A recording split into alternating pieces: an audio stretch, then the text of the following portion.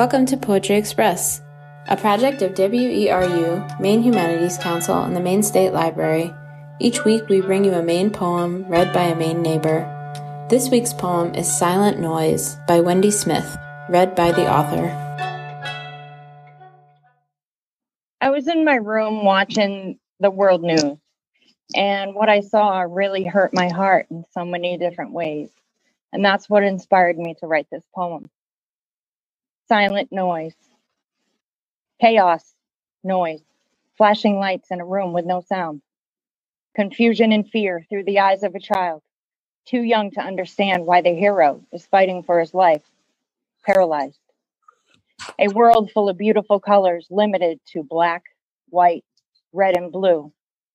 Hate, violence, and innocent people falling down around us like the Twin Towers on September 11th. Blood-stained hands from those who took an oath to serve and protect. Mothers burying their children that were riddled with bullets due to the color of their skin.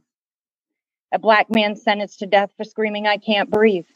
The land where there is no freedom, and the home full of cowards too scared to see the beauty of color, only sees that black is darkness and white is good.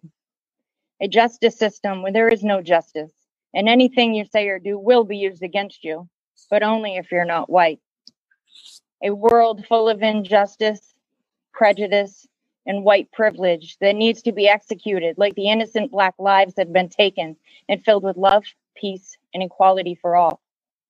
Chaos, noise, flashing lights in a room with no sound because your TV is on mute.